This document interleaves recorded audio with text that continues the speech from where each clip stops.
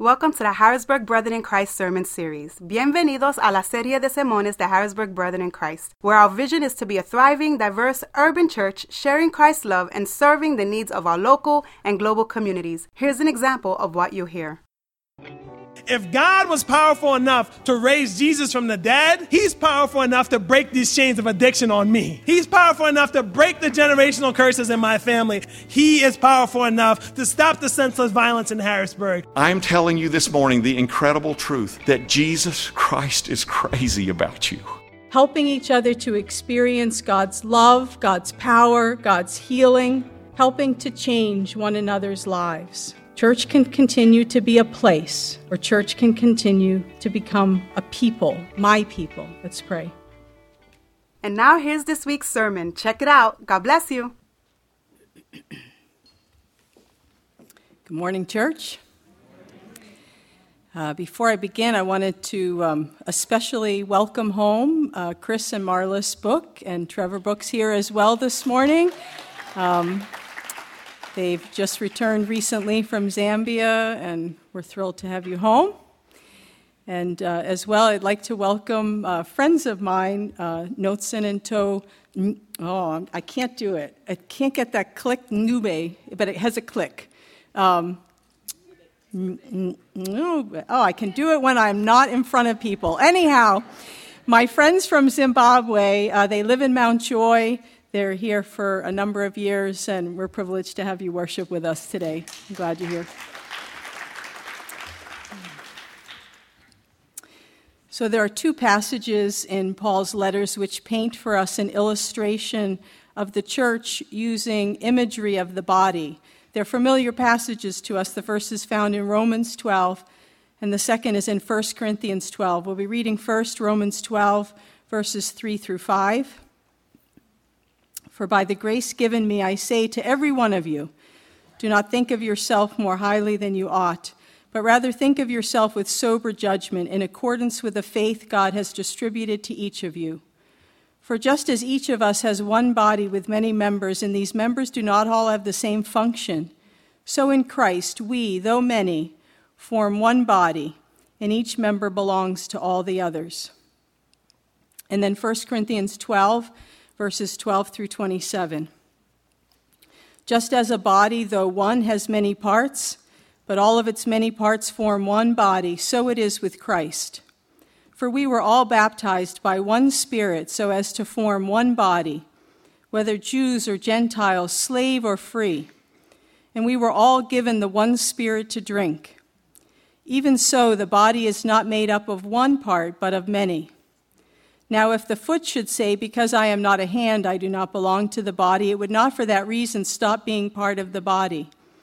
And if the ear should say, because I am not an eye, I do not belong to the body, it would not for that reason stop being part of the body.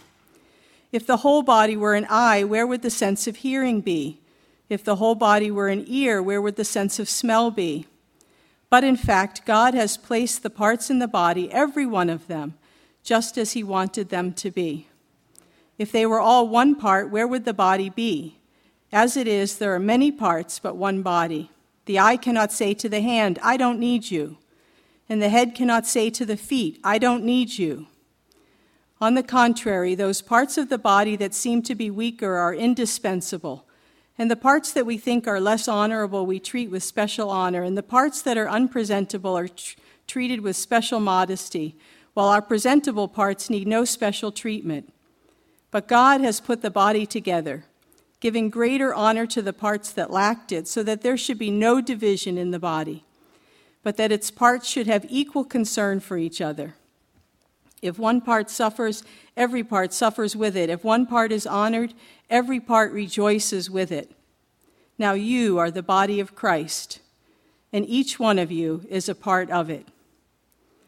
We thank you, Lord, this morning for this part of your word, for this picture of the body of Christ that we have the privilege of being part of.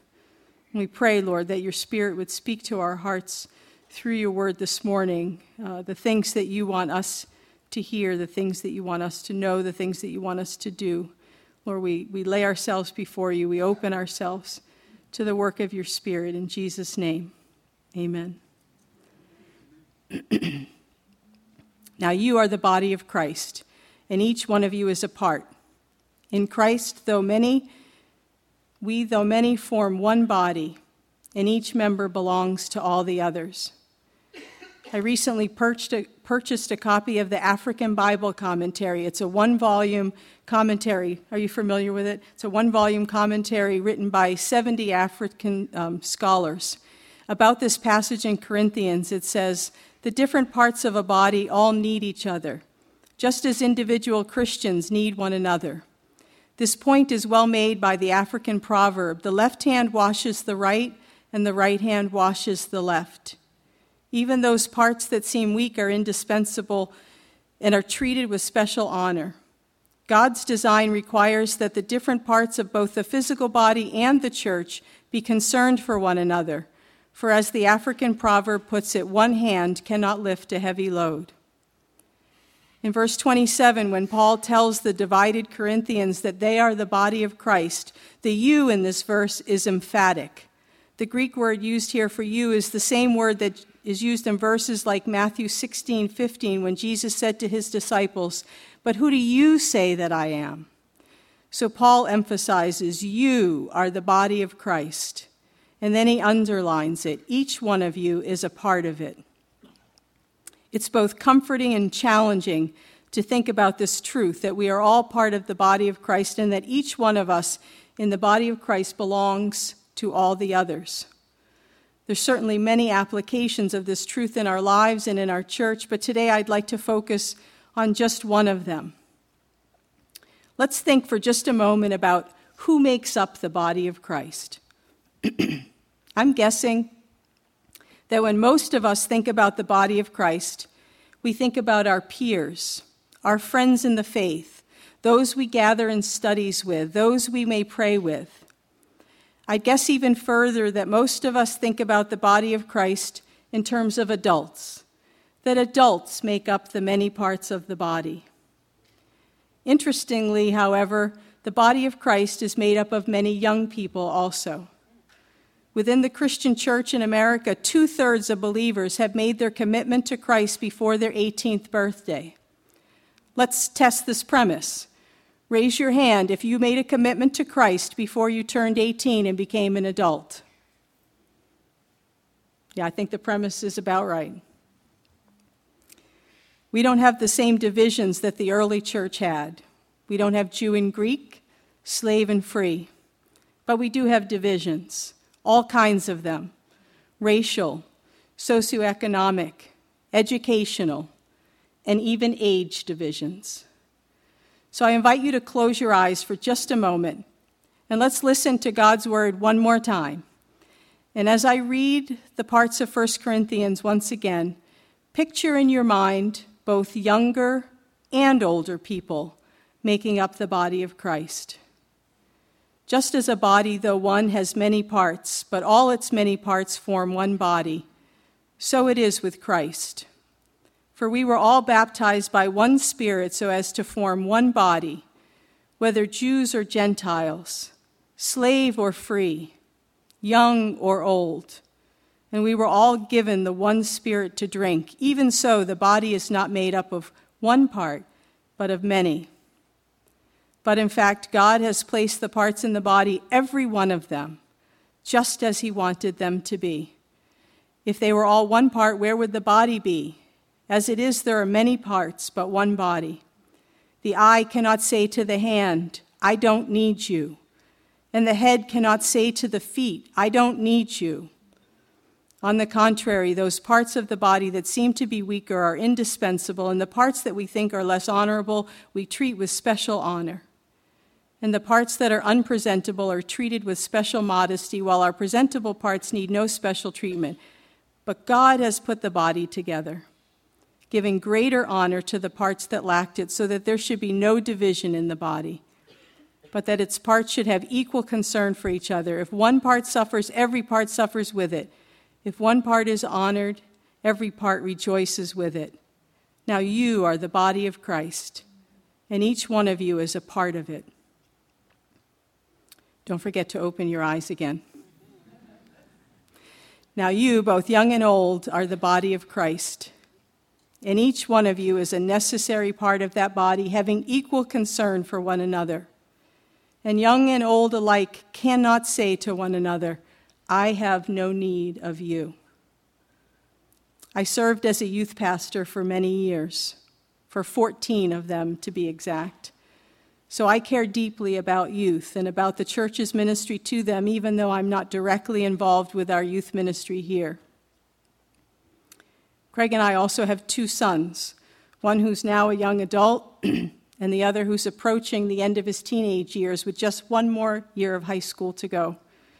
So I care even more about youth and about the church's ministry to them, seeing its impact on those I love. And I was also a teenager once. It was a very long time ago. Corey is learning to drive currently, and we were driving the other day. I was driving, and I did something that he didn't think was quite right, and he told me about it. And then we were talking about the fact that Craig and I got our driver's licenses 40 years ago, even though it was a long time ago, and life is quite different today. Like when I was a teenager, eight-track players were the rage. Life is quite different today, but many of the needs of adolescence are still very much the same. The young people among us are an integral part of the body of Christ, and God calls us to care for one another. While it's easy to think that Pastor Hank and a few select volunteers within the church are called to youth ministry here, I believe that every one of us is called to youth ministry in some way. We can't say to that part of the body, we have no need of them. As I was praying about this message for today, late one night a couple weeks ago, God gave me 6 words. He spoke 6 words to my heart in a relatively short time. Knowing that my memory is pretty much like a sieve, I wrote them down as quickly as I could before they escaped. Each of these words begins with the letter P. I don't often do sermons that have alliteration. Pastor Hank is in Wisconsin this weekend and for his mother's wedding, and he and I were texting on Friday evening a little bit about the message, and we concluded that perhaps God likes alliteration. We'll see. So the first P word is the word prayer. The greatest gift that we can give to anyone is to regularly, faithfully pray for them. What difference might it make in the life of a teenager to have someone praying for them? There's an outline that I like to use when I'm praying, especially for young people, and it's an outline of the word bless. The B stands for bodies. Pray that they would be healthy and safe and use their bodies as instruments of righteousness, as the scriptures say. The L stands for labor. Pray for them as they work, as they do their schoolwork and their summer jobs, and as they help out at home, or hopefully help out at home. The letter E stands for emotions. Pray for their emotional health as they go through the changes and decisions of adolescence. There is no more rocky time in life. The first S stands for social life. Pray for their time with their friends, for their choice of friends, for their choice of activities. And then the second S, pray for their spiritual life. Pray for them to experience the love of Christ in their lives, to know Him, to follow Him closely. It's a great outline to use in praying, especially for young people, but really for anybody. Have you ever considered asking Pastor Hank for a list of the teens who come to our church on Sundays and Wednesdays so that you could be praying for them? We're currently seeking for our next youth pastor. This should be a matter of prayer for all the church. We especially need someone who will be gifted both in working with young people and in cross-cultural ministry. That's not an easy find. The prayers of the church are vital in this search. When I think of my own turbulent teen years, I'm amazed that I made it through them, and that they ended with a deep commitment of my life to Christ. I'm thankful that I had caring people in my life who prayed for me.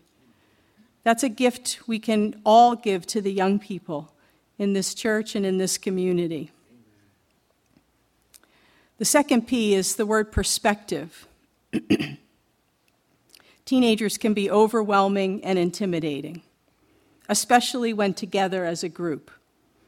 Have you ever noticed that most adults stay far away from groups of teenagers?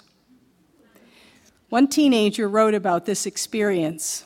He said, "Loud, obnoxious, rebellious, out of control, and up to no good. These are just a few of a wide number of stereotypes that are attributed to American teenagers.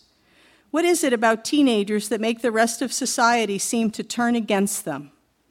I believe that there are many misconceptions about teenagers. Many people in different generations sincerely believe that all teenagers are up to no good and are guaranteed trouble no matter where they are. I'm not arguing that teenagers like that don't exist, because there are plenty of them out there, but it bothers me that one type of teenager has been able to spoil the image of all other teenagers. Personally," he goes on, "I think that these stereotypes apply more to me because I am a male. In addition to being a male teenager, I also have noticed that people think negatively of me because I wear a longer hairstyle than what is typically expected in society. Some people grow long hair to show rebellion or to be unique, but I wouldn't classify myself into either of those categories. I simply enjoy having it more than short hair. But because of that, many members of society link certain stereotypes of male teenagers to me because I show long hair. I could be considered many different things, including rebellious, troubled, angry, arrogant, or any other sort of stereotype out there. How could anyone possibly claim to know all of these false accusations simply based on my age and my gender and my hair?" And then he goes on, "At times it can be bothersome when people take certain precautions around teenagers because they believe we are all reckless and dangerous. Parents will cross to the opposite side of the street with their kids. People clear sidewalks when walking. Other drivers tense up on the road. And all while this is happening, other people will keep one eye carefully watching just to make sure that all of the rotten teenagers don't do anything dangerous. I sometimes think that people see me and other teenagers as giant, shiny explosives that are about to detonate, so everyone else needs to distance themselves as much and as quickly as possible. Just because a teenager happens to be walking around outside, that should in no way trigger a response where people feel that it isn't safe to be near them. Why does society take in all these stereotypes and live all of their lives believing false statements?" It's a pretty potent quote from a young man. We need to change our perspective. It's the forest and the trees phenomenon. Every intimidating group of teenagers is made up of individuals who have their own personalities, hearts, and needs. And they're only intimidating until you get to know them. Ask God to change your perspective and to give you love for individual young people who need to be loved. Sharon Galgate Ketchum is a professor of theology and Christian ministries at Gordon College. She goes even further with this idea of changing our perspective. She says, "There is a well-known narrative shaping our perception of teens. The narrative is as old as the socially created category teenager that emerged in the 1900s. We hear it daily in the media, in helicopter parenting, and even in our approaches to youth ministry, the idea that teenagers are broken, deficient, and in need of help. We problematize teenagers and use significant resources to try and fix them. This narrative evokes fear, and in loving response, parents are desperate to keep them safe. I'm not saying we live in a danger-free world. Of course there are real dangers. What I am saying is that teenagers are more than problems to solve. They have potential as human beings, and surely God sees their potential in Jesus Christ through the work of the Spirit. Helping teenagers imagine how they might contribute to God's redemptive movement in the world will unveil their potential. When parents, youth pastors, and church leaders train their eyes to look beyond the dominant problem narrative to recognize teenage potential and provide a place in the church for teenagers to practice using their gifts, teenagers will find a meaningful purpose in the church. The busyness of teens is connected to the longing of adults to help problemized teens make it into adulthood. Imagine if we saw teenagers as Christ does, she says, full of potential to join God's purpose. The third letter, P, is patience. Chap Clark, the author of When Kids Hurt, writes, "The process of helping an adolescent develop a consistent faith takes time and patience from loving and caring adults in the Christian community. Faith is a long, complex journey, and adolescents need someone who will walk alongside them as long as it takes. We need to have patience with youth. They're not yet fully developed adults. Can we be patient with them while they get there?" Paul follows his description of the unity of the church as the body in 1 Corinthians 12 with his great hymn of love in 1 Corinthians 13. Love is patient. Can we ask God to pour his love into our hearts so that we can be patient with young people as they go through what many people consider to be the hardest years of life? And then the fourth P is perseverance. Similarly to having patience, we need to persevere in caring for youth.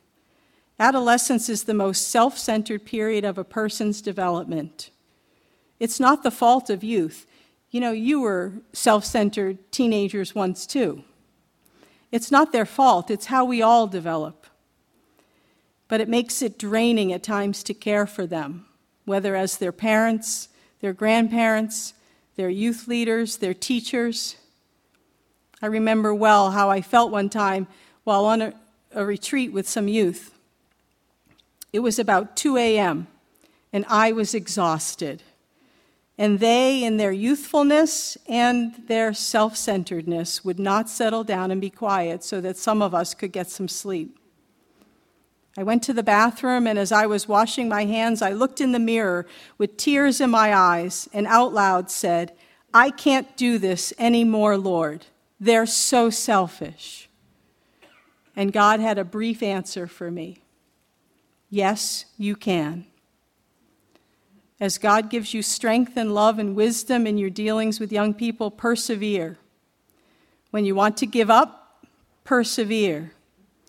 The moments of struggle are a drop in the bucket compared to the joy of a relationship with them. Persevere. And those of you who aren't in relationship with young people, perhaps you know others who are.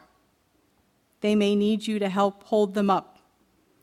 Think for a minute of Aaron and Hur in Exodus 17, holding up the hands of Moses when he became so tired and could no longer hold them up himself. We can help one another to persevere in loving young people. And the fifth P is priorities. Our priority should always be the hearts of people. Anything in the building can be fixed or replaced. Their hearts cannot. Church, did you hear me about that? Anything in this building can be fixed or replaced, but their hearts cannot. That doesn't mean that we look the other way when a teen purposely does something destructive. I can't begin to tell you how mad I was a few years ago when someone took a pin and punched holes in the lobby wall to write an expletive on a Wednesday night. But most of the damage that may be caused by youth is really the result of them horsing around and is quite accidental. Drywall patch and a bit of paint do wonders for patching up a hole in a wall. What patches up the heart of a young person who's turned off from the church? And then the sixth P is the word presence. I know how deeply affected my own life was by the presence of loving adults who cared for me through my teenage years. When I look back, I was an awful teenager. My sisters and I fought with each other all the time. I'm sure when we came to church, those people said, "Oh, here they come again." But the profound influence of some of these adults helped to shape my beliefs, my values, my behaviors. Perhaps you can think of people in your life whose presence in your teen years made all the difference. Could God use your presence in a similar way in a young person's life? David Kinnaman is the president of the Barna Group, which provides research and resources that facilitate spiritual transformation in people's lives. And he was writing about the state of youth ministry, and he said, still the maturation years are ripe with spiritual possibilities. Helping youth connect with God, learning about their faith, and serve others in a loving and relational environment are their top desires from a church. Keep in mind that young people are not spiritually transformed merely by attending a church, knowing a few Bible stories, or being friends with the youth pastor, he said. It takes addressing teens on a much deeper level, on a much deeper personal level, such as developing their intellect and vocational passions, as well as cultivating their curiosity for the complexities of life. Being present in the life of a young person can be something as simple as sharing a meal together. What teen do you know who doesn't love to eat? I'll never forget a student. His name was Danny Shea. He was in high school when I was the youth pastor at Carlisle Brethren in Christ Church more than 30 years ago. Danny didn't really like coming to youth group. He didn't really like the setting, the big group of kids. He stayed away. One day I had asked him if he would come to dinner at our apartment, and I'll never forget his response. He said, "You want me to come to dinner at your house?" It was almost inconceivable to him that we'd want to spend time with him. He accepted our invitation and came and had a wonderful evening with Craig and me. I ran into his mother a couple of years ago at a funeral service at Carlisle Church, and she recounted how much our reaching out and spending time with Danny meant to him. 30 years later, it was still remembered. A 3-phase experiment was conducted at Rockford College using over 100 college students. And this experiment illustrates the ministry of presence. Picture a room with 100 college students sitting in it. And the experimenter wrote, in the first phase, we took a volunteer from the room and blindfolded him. We simply told him that when he returned, he could do anything he wished. He remained outside the room while we instructed each audience member to think of a simple task for the volunteer to do. When the volunteer returned, they were to shout their individual instructions at him from where they sat. Imagine a room of 100 people shouting an instruction at you. Prior to this, we privately instructed another person to shout a very specific task at the blindfolded volunteer, as though it were a matter of life and death. This person was to attempt to persuade the blindfolded volunteer to climb the steps at the back of the auditorium and embrace an instructor who was standing at the door. He had to shout this vital message from where he sat in the audience. The blindfolded volunteer was oblivious to all instructions and previous arrangements. The volunteer represented our young people. The audience represented the world of voices screaming for their attention, and the person with the vital message represented those of us who bring the message of the gospel to youth.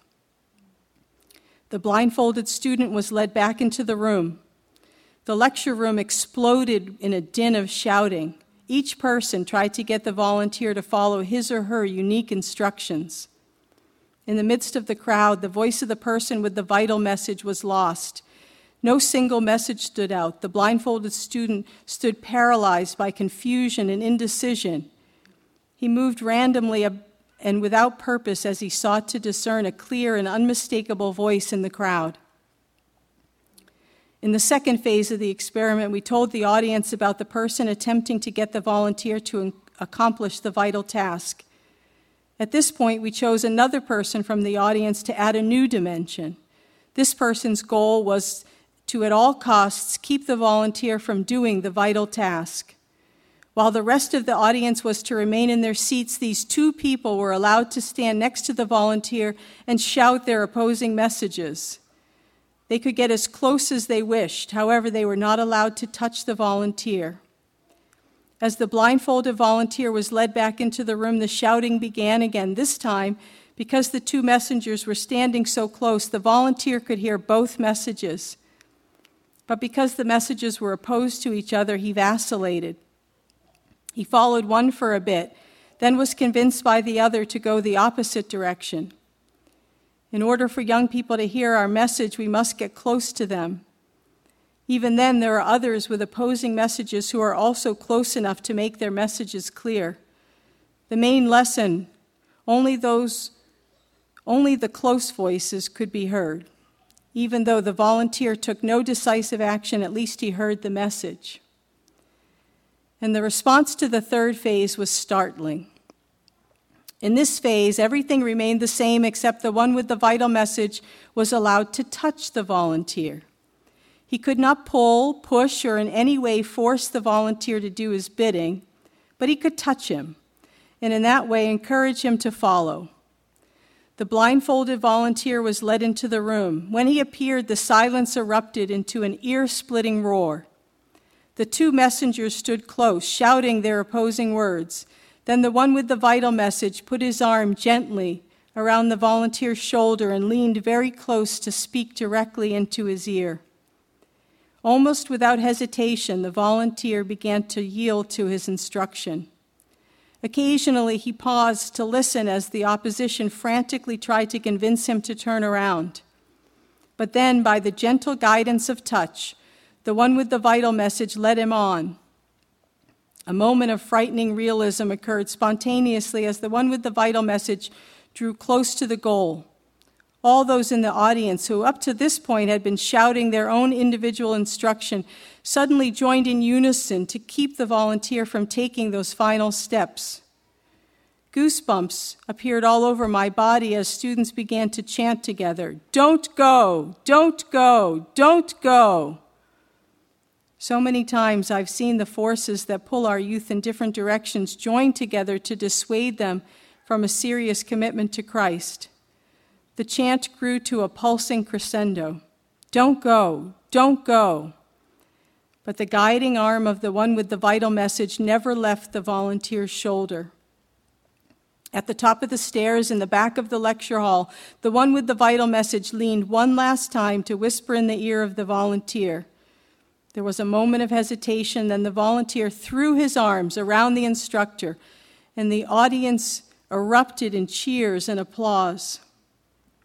When the volunteer revealed how he felt as he went through each phase, it became apparent that if our message is to be heard, we cannot shout it from the cavernous confines of our church buildings.